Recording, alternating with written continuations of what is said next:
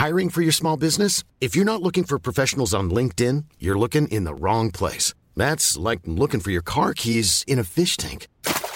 LinkedIn helps you hire professionals you can't find anywhere else, even those who aren't actively searching for a new job but might be open to the perfect role. In a given month, over 70% of LinkedIn users don't even visit other leading job sites. So start looking in the right place. With LinkedIn, you can hire professionals like a professional. Post your free job on linkedin.com/people today. Quality sleep is essential. That's why the Sleep Number Smart Bed is designed for your ever-evolving sleep needs. Need a bed that's firmer or softer on either side? Helps you sleep at a comfortable temperature? Sleep Number Smart Beds let you individualize your comfort, so you sleep better together. J.D. Power ranks Sleep Number number 1 in customer satisfaction with mattresses purchased in-store. And now, save 50% on the Sleep Number Limited Edition Smart Bed for a limited time. For J.D. Power 2023 award information, visit jdpower.com/awards. Only at a Sleep Number store or sleepnumber.com. One size fits all seems like a good idea for clothes until you try them on. Same goes for healthcare. That's why United Healthcare offers flexible, budget-friendly coverage for medical, vision, dental, and more. Learn more at uh1.com.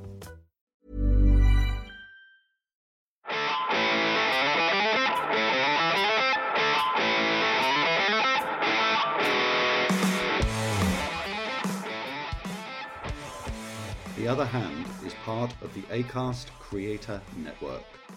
Hello, Chris. Good to talk again. Welcome to the latest episode of The Other Hand. I want to start today by referring to an email we got on our Substack site from a Brazilian living in Ireland, Adriano, who was talking about our discussion on house prices. Okay, we've had numerous discussions on house prices, obviously, over the last couple of years.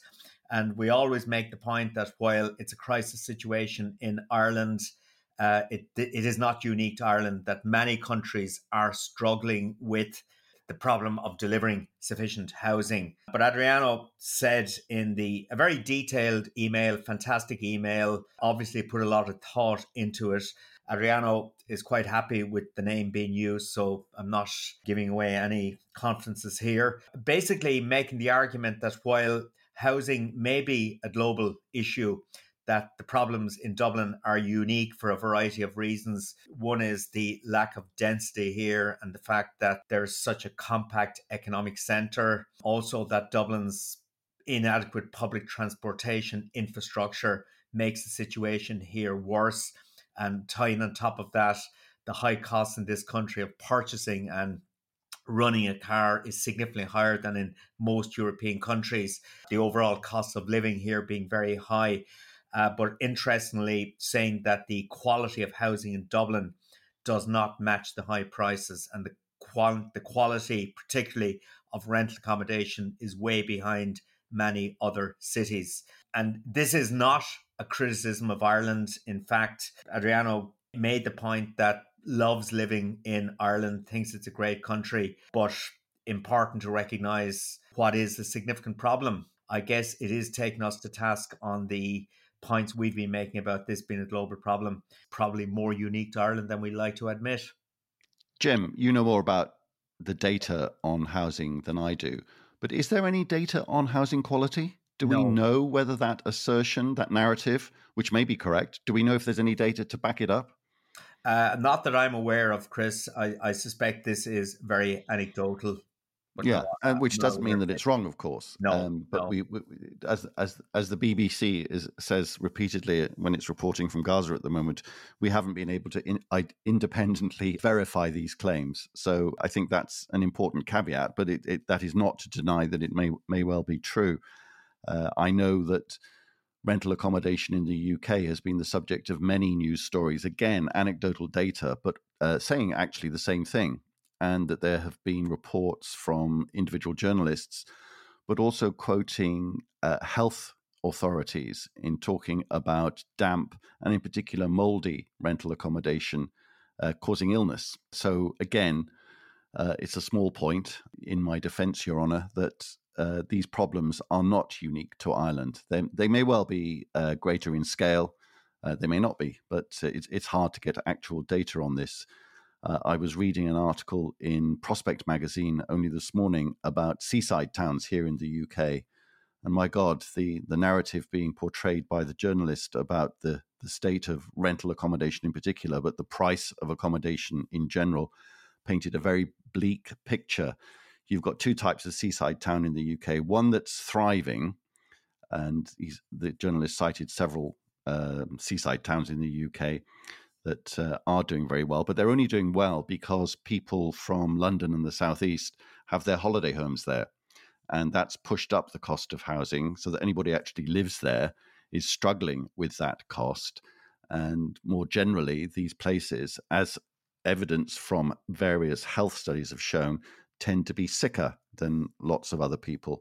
And there are lots of stories and analysis of that. And where these seaside towns are not where Londoners, rich Londoners, want to have their second homes, they tend to be areas of great deprivation. Blackpool, Margate, places like that are often cited in that regard, and many a journalist has written many an article. So sorry, I'm going on about the UK now, but this is about Ireland and about the extent to which Ireland is unique, or is it something, as we have said many times, aspects of the Irish housing problem are replicated elsewhere. Jim, a high-level question for you, really, which is that a lot of the problems that Ireland is facing with housing is a result of many causes.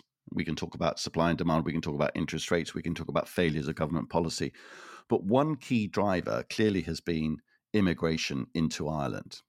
The population has gone up a lot in recent years. Is there any modern state that could have coped with that surge in immigration, that sheer number of people wanting to come and live in Ireland without experiencing these kinds of problems? At one level, I guess prompt answer to that would be no. That and Noah Smith, actually, whom we're going to have on the podcast shortly, he wrote a piece about Ireland recently where he was talking about housing being the biggest threat to the Irish economy. But he did admit the population growth piece, the inward migration, was a key contributor. So there is definitely that. But it is also the case, Chris, that if you look at these statistics, between 2011 and 2022, we delivered just over 13,500 residential units on average every year. That is totally inadequate. Even if the overall population had remained stagnant during that period, that sort of house building would have been inadequate because of the age profile of the population and the strong growth in the household formation age group part of that population. So there is definitely an element, in my view, of policy failure here. We just didn't build enough houses. I don't think the population growth and the inward migration in itself is the whole story. There is definitely and I definitely didn't suggest that it was the whole story, but I think that a lot of countries would have struggled with that level of immigration. And as you rightly say, the policy response to the both domestic pressures on the demand for housing and also the international pressures, people coming into the country, the policy response has been wholly inadequate, which again, as we always do, raises the question, forces us to ask the question, what is to be done? And just from that very small discussion that we've just had and all the much longer discussions that we've done on various pods now, what we always end up doing is looking at data, trying to see what the evidence is. We give our prejudices, our assertions, our beliefs, but we always try to make them data-based. And the thing that we run into is that this is multifactorial. There are many drivers of this problem, and it is very, very complicated. It's very hard to get a handle on which factor is dominant, which factors are the most important, which factors aren't, and therefore, how does policy, what levers do you push and pull to try and alleviate all of these drivers of the housing crisis? And we end up by saying it's very difficult. We do criticize where criticism is due, absolutely, on the policy front. But we also note at the end of all of that discussion, whoever's in charge is going to find it very, very difficult because there are many drivers. Some of them are not, there isn't a policy lever marked housing crisis, moving it up or down. But there is one possible solution in from what you're saying about the building.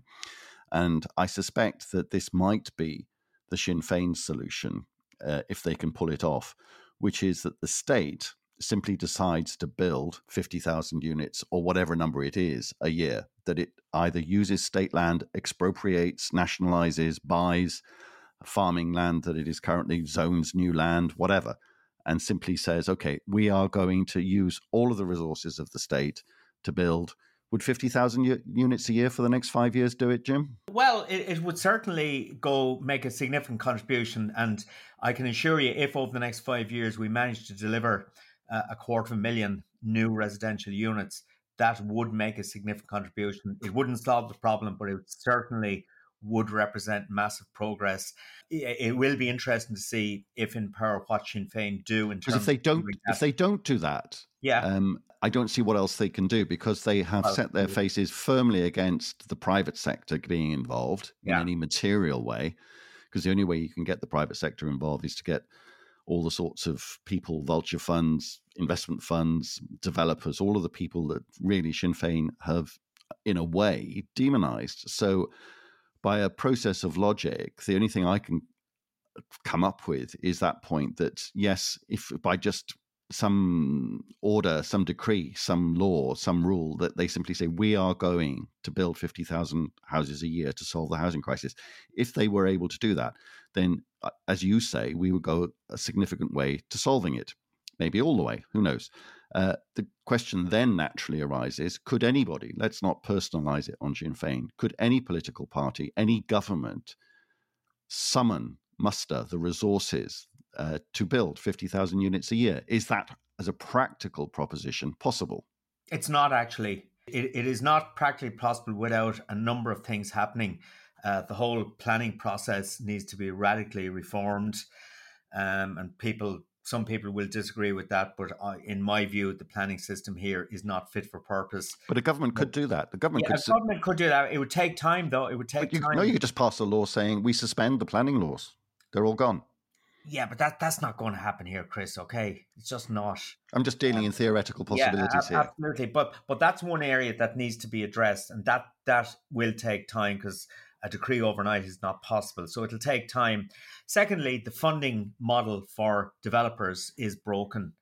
And, well, that's why I say the government has to do it. It simply takes taxpayer revenues or borrowing or money printing. It can't print money because that's the ECB. So it either has to be taxes or borrowing, and simply says, okay, on this land, which we currently own because we're the government, or we are going to buy because we're going to nationalize it, or we're going to expropriate it, whatever it is, on this land, we are now going to spend X billion building 50,000 houses a year for the next 5 years. Yeah, and okay, Chris, so that's my second point, that the funding model for development would have to change dramatically.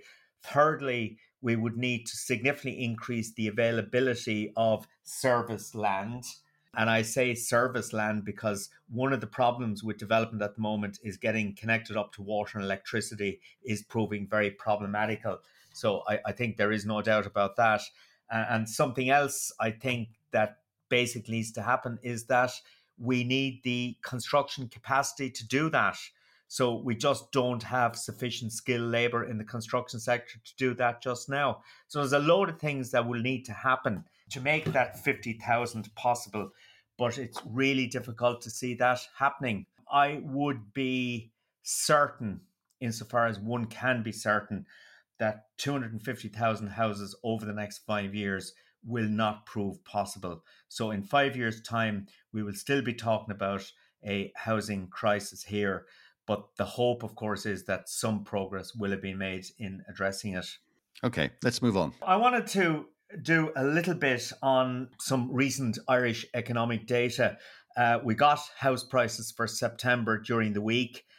National average house prices in the year to September increased by 1.4%.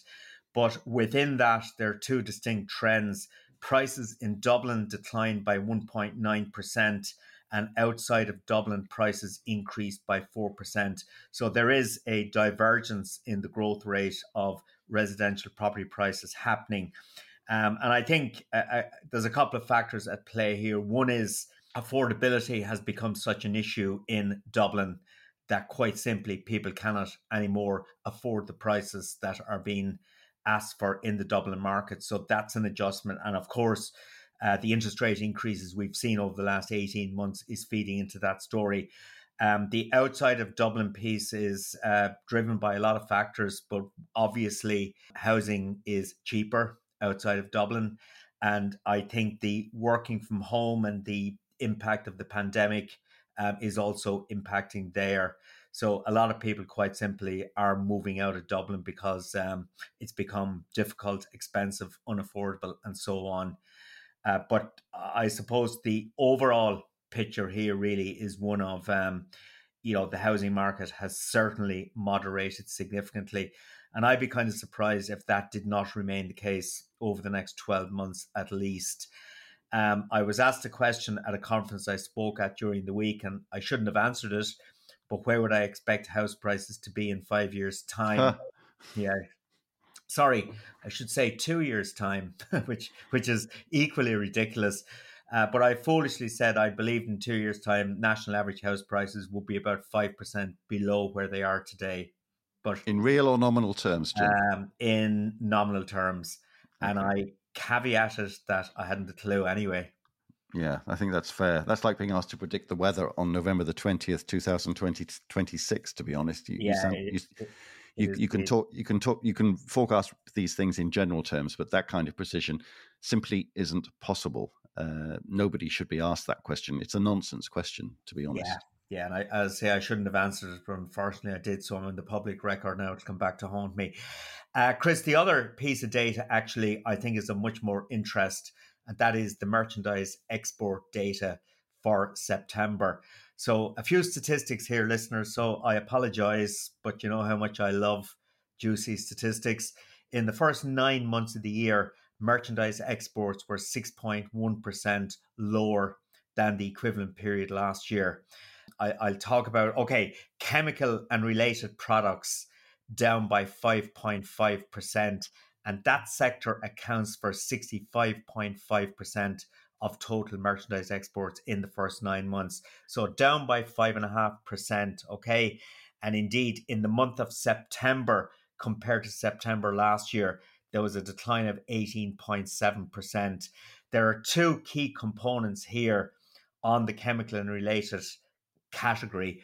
One is organic chemicals, down by 16.4% in the first 9 months, and September on September down 37.3%. The pharmaceutical and medical products, which is the bigger component, down by 6.3%, and on a year-on-year basis, September on September, down 8.5%. Okay, so a huge correction happening there on the chemical and pharmaceutical side, and we've spoken about that.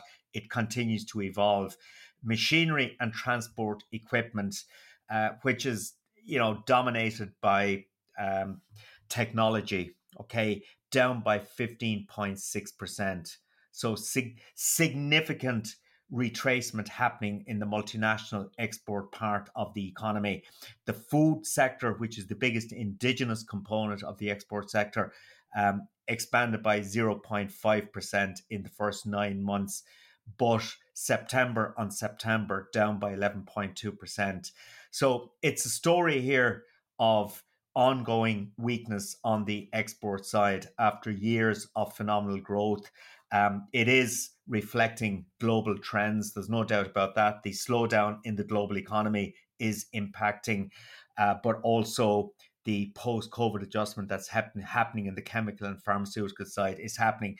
And of course, where all this is really important is how it feeds into, number one, employment over the coming months, and secondly, and more importantly, how it continues to feed into the corporation tax take. And probably the 2nd or 3rd of December, we will have one of the most interesting statistical releases in Ireland this year, which will be the end November Exchequer returns, because November is one of the months where we get a huge amount of corporation tax paid. So what happens during the month of November will really tell us a lot about what's really happening with the multinational part of the economy.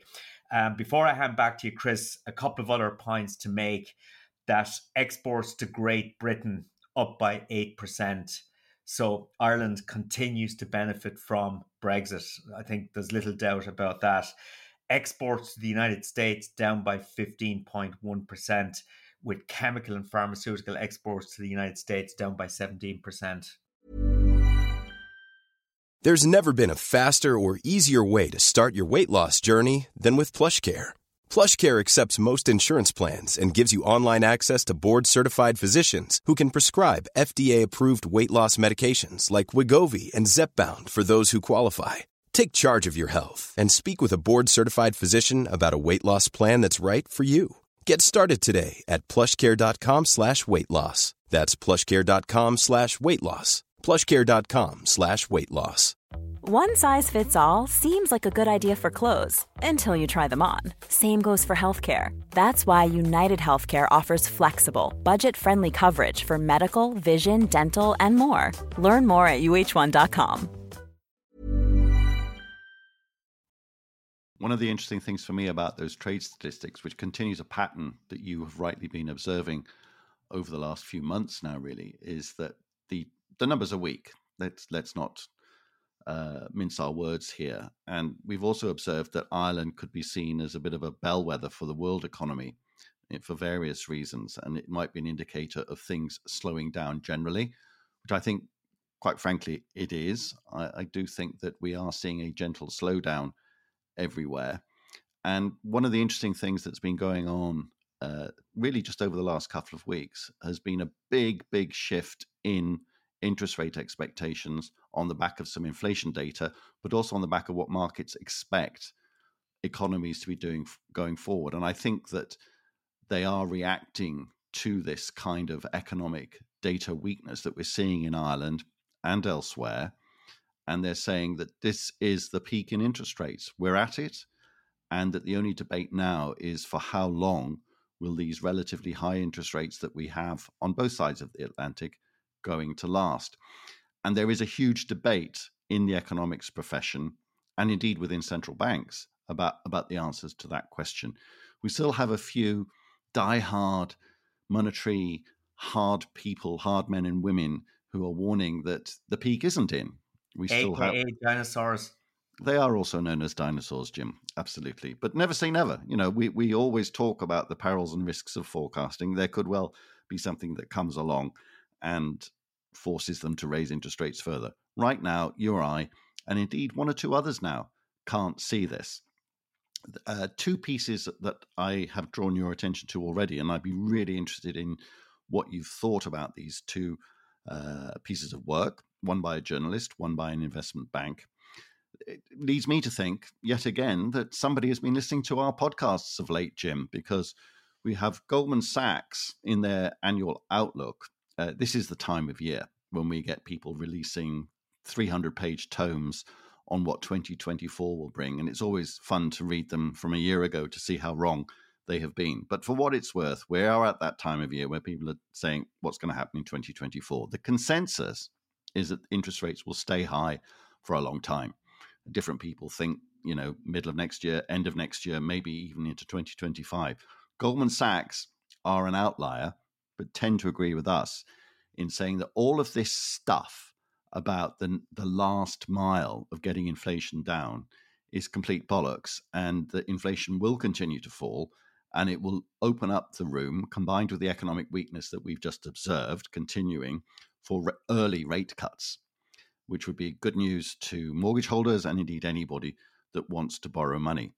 And that's not just Goldman Sachs who's been listening to our podcasts. Martin Wolf, the chief economics commentator of the Financial Times, wrote something this week saying something in a different way on a similar theme, in that it was coded language in the way that Martin writes, but essentially saying there is a real risk now that these central banks, particularly in Europe, have already overdone it. And even if they haven't overdone it to this point, even if interest rates are at the right level now, I've often said that in Europe, I think they're too high for the economic situation that we face. Martin is saying if they persist with this higher for longer, that we're not going to cut rates for ages narrative, they're going to make a mistake, because the economic conditions, even if they don't warrant it right now, will very quickly, because of these kind of data releases that you are highlighting there in Ireland and elsewhere, are going to be consistent with the need to cut rates sooner rather than later. And he warned them, don't overdo it. What did you think of those pieces, Jim? This perhaps is confirmation bias on my part, but I found both reports and articles pretty credible.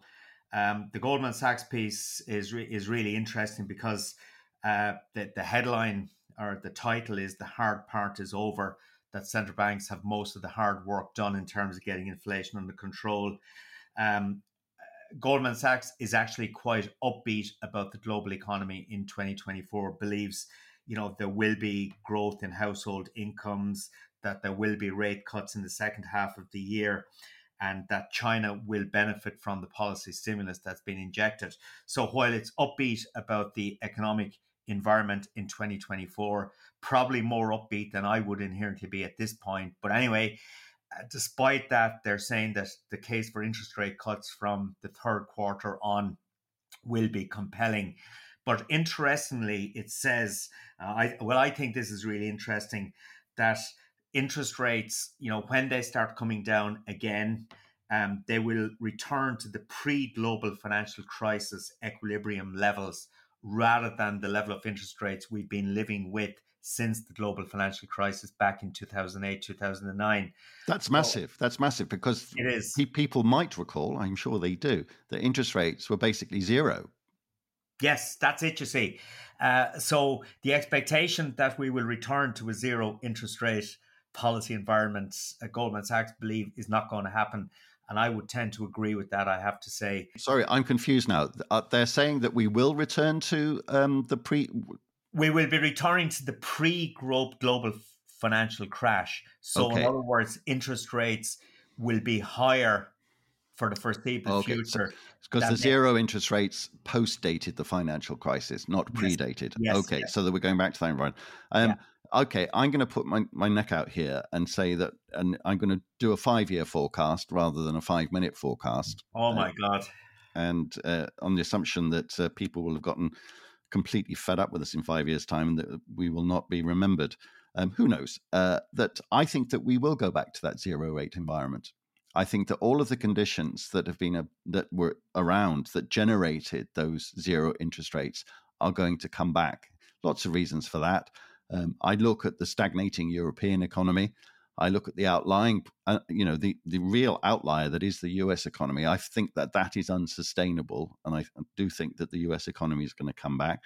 The Chinese economy is in big trouble, Jim, big trouble. Japan's managed to get something going, but not very much. And so I think the sources of economic growth are going to be noticeable by their absence on a 5-year view. And the interest rates are going to come crashing right down over 5 years. Yeah. Can I just say one thing about the Goldman Sachs piece? I said that they believe next year China will benefit from the policy stimulus that we've seen. But, and I didn't mention this point, they also go on to say, which is agreeing with what you were saying, that the multi-year slowdown in China will continue. There are structural forces at play that will damage growth. But anyway, that's the Goldman Sachs view of the world. Reasonably upbeat about the global economy in 24, more upbeat than I would be at this point, but also suggesting that from Q3 next year, interest rates start to come down. Martin Wolf, the title of his piece in the Financial Times is "The Case for Loosening is Getting Stronger." He's basically saying that events will have the last word and that if core inflation quickly falls towards target, they will have to loosen policy. And he warns against a return to sub-target inflation and pushing on a string monetary policy. He believes that both of those outcomes would be highly undesirable, but that the risks of both those happening much sooner than central banks would be prepared to admit or recognize are much higher. Okay, so basically, he is making a very strong case, particularly in Europe, that interest rates will have to come down. I love his use of language, actually. He says in relation to the United States that the combination of strong growth, low unemployment, and falling inflation is immaculate disinflation. And it's nothing. It's a combination of things that nobody would have forecast this time last year. And he admits he didn't himself, okay? But he then goes on to say that in the euro area, it looks a lot less immaculate. Oh, yeah. We're going to get deflation. We're going to get pushing on a monetary string in Europe at some point over the next few years because Europeans have lost interest in economic growth. I don't know why. We pre-Brexit, Jim, you and I used to be big critics of European economic policies generally. And we always fretted about the future of Europe from an economic perspective. And I think we're heading back to those days again. And I think the ECB is creating a rod for its own back. And I do think that over 5 years, not 1 year, but over 5 years, Irish mortgage holders can look to an awful lot of interest rate relief coming through. That's my view. For what it's worth, probably not very much, but there we are. Yeah, Martin Wood's final comment, which is where I think we leave it, is that basically central banks should not fight a war for too long. Absolutely. One of the things that I would point to suggest that the inflation story is going to help central bankers is the behavior of the oil price. Really important at the moment from both an economic and a geopolitical point of view.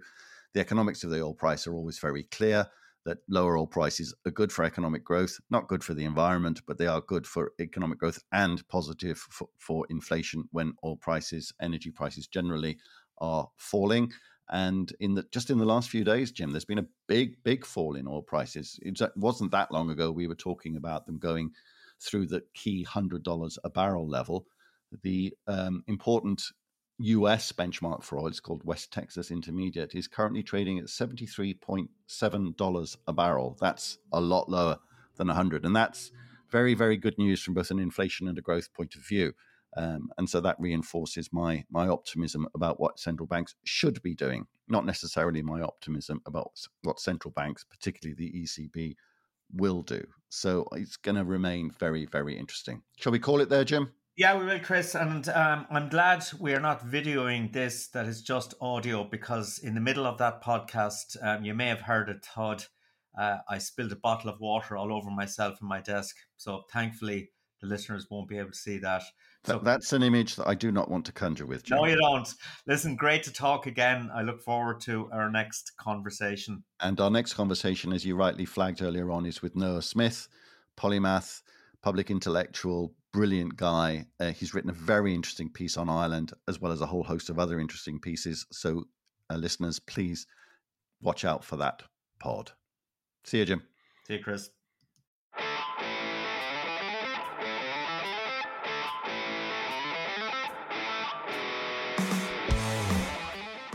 You have been listening to Chris Johns and Jim Power on The Other Hand. We hope you enjoyed it. Our back catalogue of podcasts can be found on our Substack account, www.cjpeconomics.com. Mom deserves the best, and there's no better place to shop for Mother's Day than Whole Foods Market. They're your destination for unbeatable savings, from premium gifts to show-stopping flowers and irresistible desserts. Start by saving 33% with Prime on all body care and candles. Then get a 15-stem bunch of tulips for just $9.99 each with Prime. Round out Mom's menu with festive rosé, irresistible berry chantilly cake, and more special treats. Come celebrate Mother's Day at Whole Foods Market. Planning for your next trip? Elevate your travel style with Quince. Quince has all the jet-setting essentials you'll want for your next getaway, like European linen, premium luggage options, buttery soft Italian leather bags, and so much more. And is all priced at 50 to 80% less than similar brands. Plus, Quince only works with factories that use safe and ethical manufacturing practices. Pack your bags with high-quality essentials you'll be wearing for vacations to come with Quince. Go to quince.com/pack for free shipping and 365-day returns. Summer's just around the corner, so give your body the care it deserves with Osea's best-selling Undaria Algae Body Oil. Created by infusing Undaria seaweed in barrels of botanical oils, it leaves skin silky soft and glowing. Plus, it's clinically proven to improve elasticity and deeply moisturize without feeling greasy. It's safe, clean, vegan skincare. Get 10% off your first order at OseaMalibu.com with code GLOW, plus free shipping on orders over $60. Substack.com or on podcast platforms such as Apple, and Spotify. If you would like to listen to the podcast free of advertisements, you can sign up to our Substack account. Comments and feedback are much appreciated.